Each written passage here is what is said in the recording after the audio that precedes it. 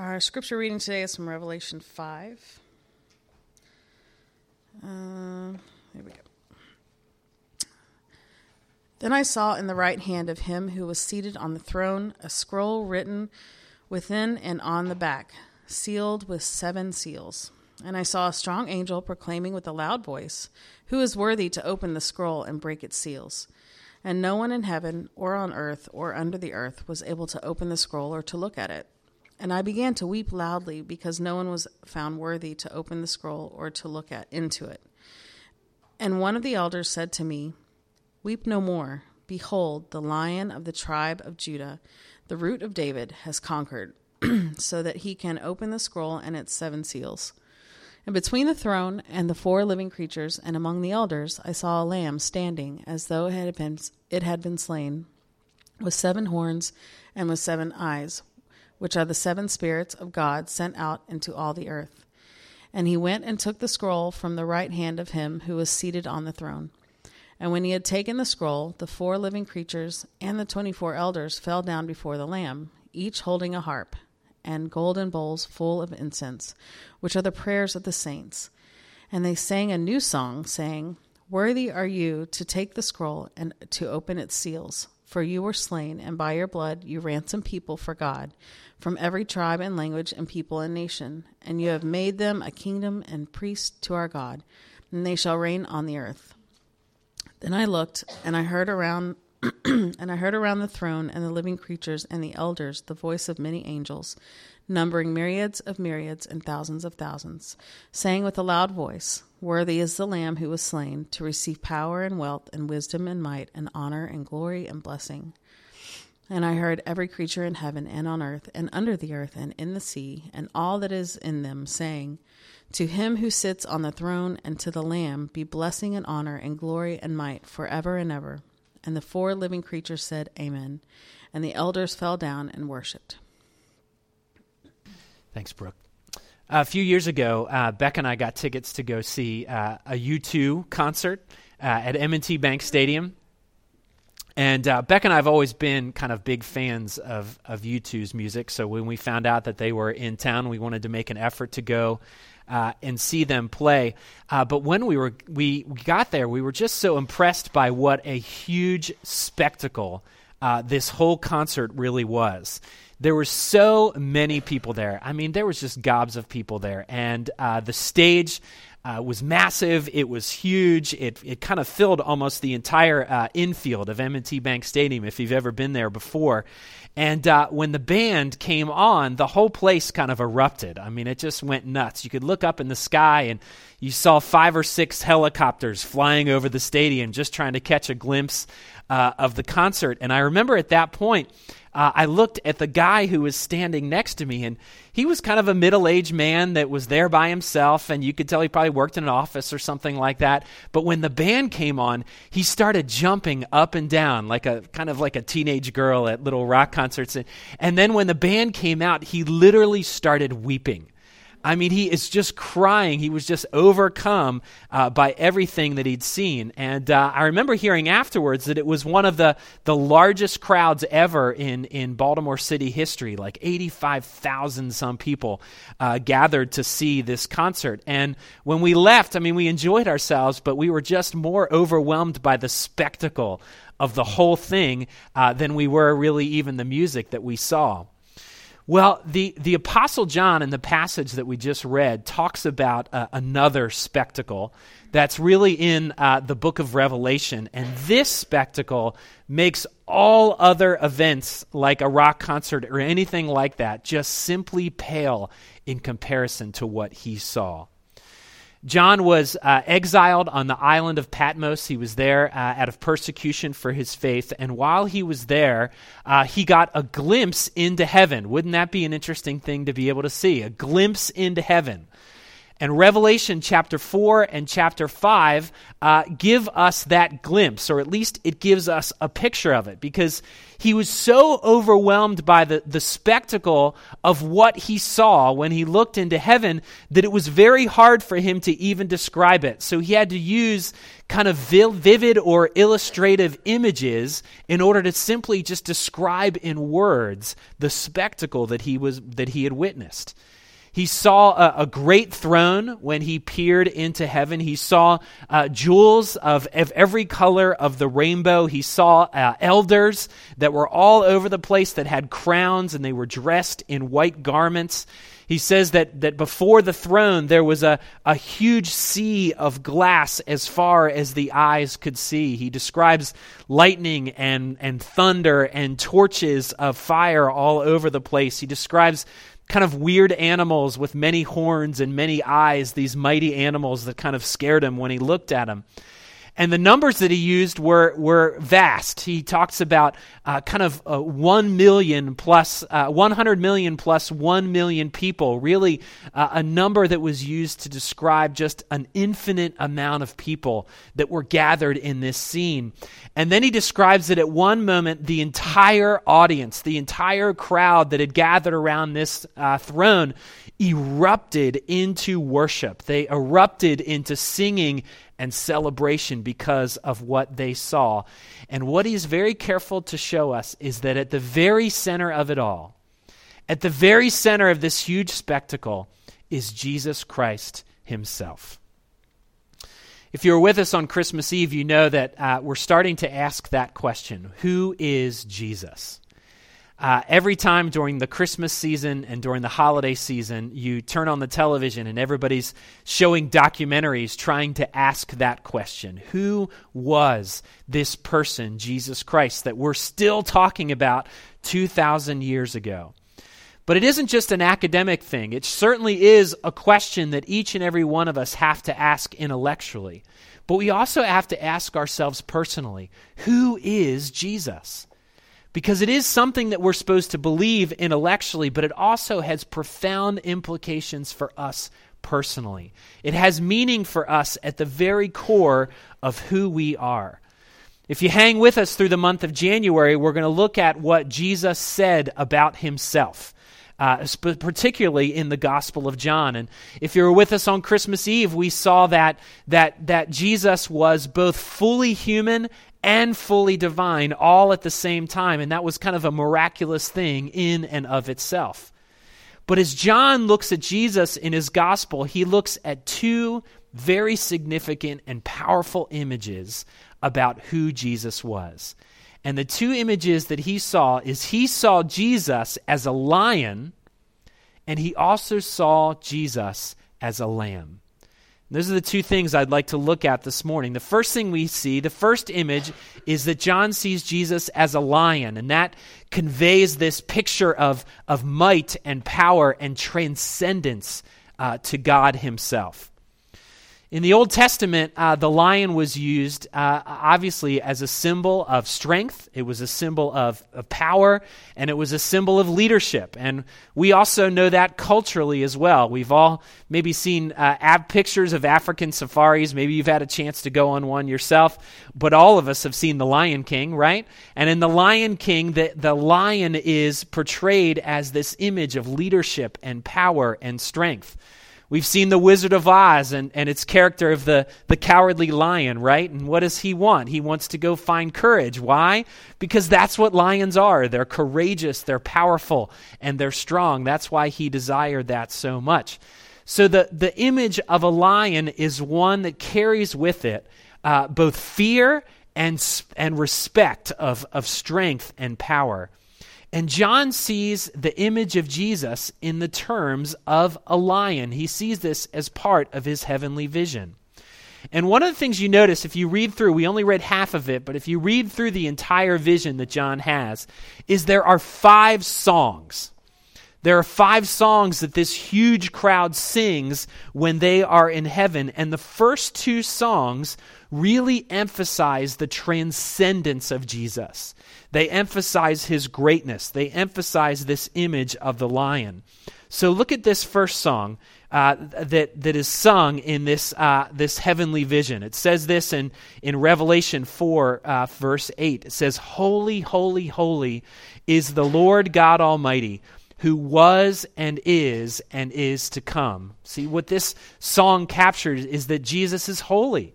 He is set apart. He is like no other person. There is no other being that is like Jesus himself. He is without any sin. He is without any error. He is perfect and he is flawless.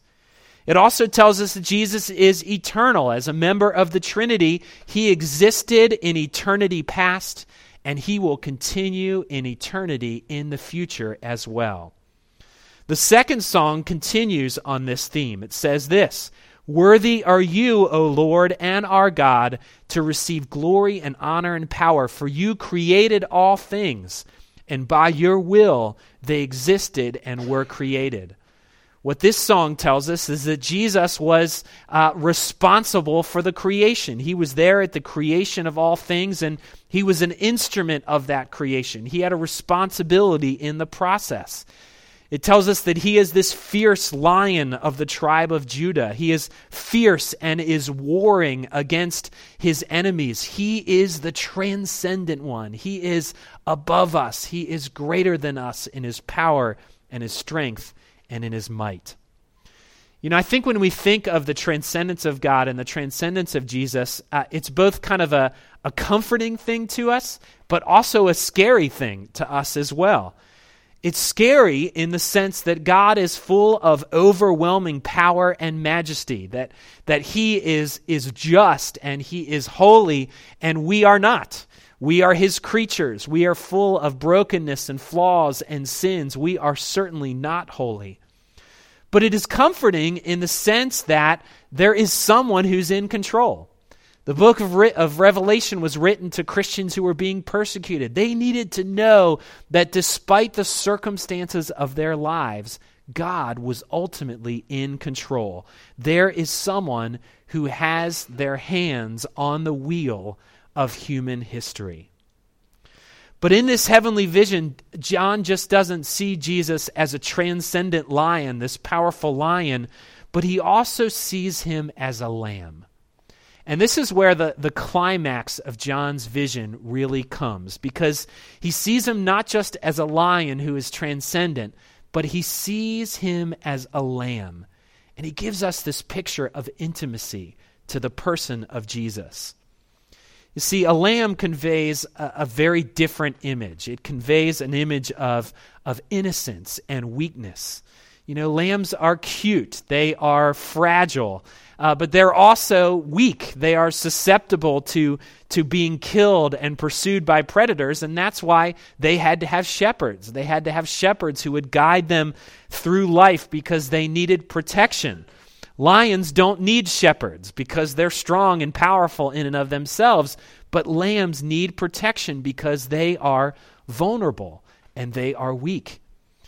But John just doesn't see Jesus as a lamb. He sees him as a lamb who had been slain, a lamb who had been bloodied. Whenever you read the scriptures and whenever really you come to church, you're confronted with the idea of blood all over the place. I don't know if you've grown up in the church, sometimes we become unaware of it, but even the songs that we sing talk a lot about blood. And when you think about it, it's kind of bizarre in our culture. We live in a very sanitized culture where everybody kind of washes their hands all the time. If we see blood, it's usually in the context of a hospital. We take care of trash as much as possible.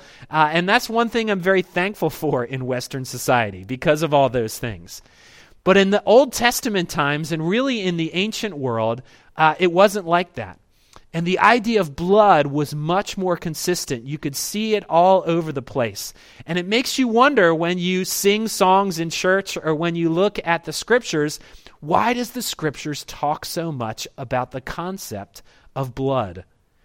Well, a key verse that helps us understand that comes from Hebrews chapter 9, and it says this: "Without the shedding of blood, there is no remission of sin." Without the shedding of blood, there is no remission of sins. You see, folks in the Bible times knew themselves a little better than we do in our modern culture, and they understood themselves to be sinners. And they knew that because they were sinners, they had offended a holy and just and transcendent God. And because of that, they deserved to be punished for their sins. And they knew that their life, and blood was a symbol of life, they knew that their life was to be required because of their sin. So what they would do is they would offer animals as sacrifices. They would sacrifice animals in order to satisfy the wrath of God, because they believed that forgiveness is obtained when blood is shed. And that's what makes John's vision so significant, because in John's vision, Jesus himself becomes the lamb. Jesus becomes the sacrifice, and he picks up on an image that's all the way back in the Old Testament in Isaiah 53, where it says this about Jesus: "He was oppressed and he was afflicted, yet he opened not his mouth. Like a lamb that is led to the slaughter, and like a sheep that is before its shears is silent, so he opened not his mouth." You see, this is why Jesus was called a lamb, because his blood was shed so that you and I could be forgiven of our sins. No matter how great or how small they are, blood needed to be shed for us to experience forgiveness. His life became the sacrifice that we needed so that we could have forgiveness of sins. The third song talks about this as well. It says this: "Worthy are you to take the scroll and to open its seal, for you were slain, and by your blood you ransomed people from every tribe and language and people and nation, and you have made them a kingdom of priests to God, and they shall reign on the earth." You see, what this song is telling us is that holy and transcendent one allowed himself to be slain so that you and I could be ransomed. We could be redeemed. We could be bought back. We could be forgiven for our sins. Look at song number 4. "Worthy is the Lamb who was slain to receive power and wealth and wisdom and might and honor and glory and blessing." You see, the lion communicates the idea of transcendence and otherness of God. The lamb communicates the intimacy of God. You might wonder, how does a lamb communicate intimacy of God? Well, it communicates intimacy because it speaks about what motivated him to be slain, and that was his love, his great love for you and I, people who were sinners. You see, Jesus is both. He is both the lion and the lamb. This is power and force that is meeting sacrificial love and gentleness. And one author wrote this. He said, "This vision is the central paradox and mystery of the Christian faith. It is deliverance through crucifixion." The fifth song brings all these images together. It says this: "To him who sits on the throne, the King, and to the Lamb, be blessing and honor and glory and might forever and ever. Amen." You see, Jesus was the one who with God created the heavens and the earth. He is the one who dwells in unapproachable light. When people would catch a glimpse of his glory, they would fall to the ground trembling and in fear. He is the Holy One who is set apart. He is without blemish. He raises up kings and kingdoms and he brings them down. He is the transcendent one. He is the King. He is the Lion. But he is also a God who wept at the tomb of his friend. He knows the very numbers that are on your head. He allowed himself to be stripped naked, to be mocked, to be spit upon. He let soldiers stretch his arms out and drive nails into his palms. And he did it all because he intimately cares for you. He did it all because he loves you. He is the Lion who became the Lamb. I think one of the most vivid pictures of this are found in the Chronicles of Narnia. If you've never heard of the Chronicles of Narnia, they're books written by C.S. Lewis, who himself was a Christian. And they're children's books, they're fiction, but what he does is he illustrates throughout the books many of the truths of Christianity. And his books follow 4 children that mysteriously find themselves into this new world, and they hear about Aslan. And Aslan is the god figure in the books of the Chronicles of Narnia. And by no mistake, his character is a lion a lion. It picks up on this picture of the book of Revelation. And there's one beautiful quote that happens in one of the books where the children first hear about Aslan. They first hear about God himself. And the author captures their different reactions when they hear about this character. It says this. It said, Edmund felt a sensation of mysterious horror. Peter felt suddenly brave and adventurous. Susan felt as if some delicious smell or some delightful strain of music had just floated by her. And Lucy got the feeling you have when you wake up in the morning and realize that it's the beginning of the holidays or the beginning of the summer. You see, all these children have these different reactions when they hear about God. And the truth is, all of their reactions are true, because he is all of those things wrapped into one. I taught a course on this very work of literature here at the university this year, and one of the final scenes in one of the stories is captured in a film. So I showed the image in the class, and it's the image of the lion Aslan, who, in order to ransom a traitor, sacrifices himself. And I can remember putting the video up in front of the class and showing the students these images, and I began to tear up in the middle. You can imagine a professor starting to tear up as they're showing an image. I began to tear up in the class because of this film that I was showing, and not because it was a pretty scene. It was actually a gruesome scene, but the reason I teared up is because of what it represented. It was because our God, the one that we serve, the real God, not a work of fiction or myth, the real God was a lion who became a lamb. He is both the transcendent and he is both the intimate. He is everything that we want him to be, and at the same time, everything that we need him to be. He is both our lion and he is both our lamb. Let's pray.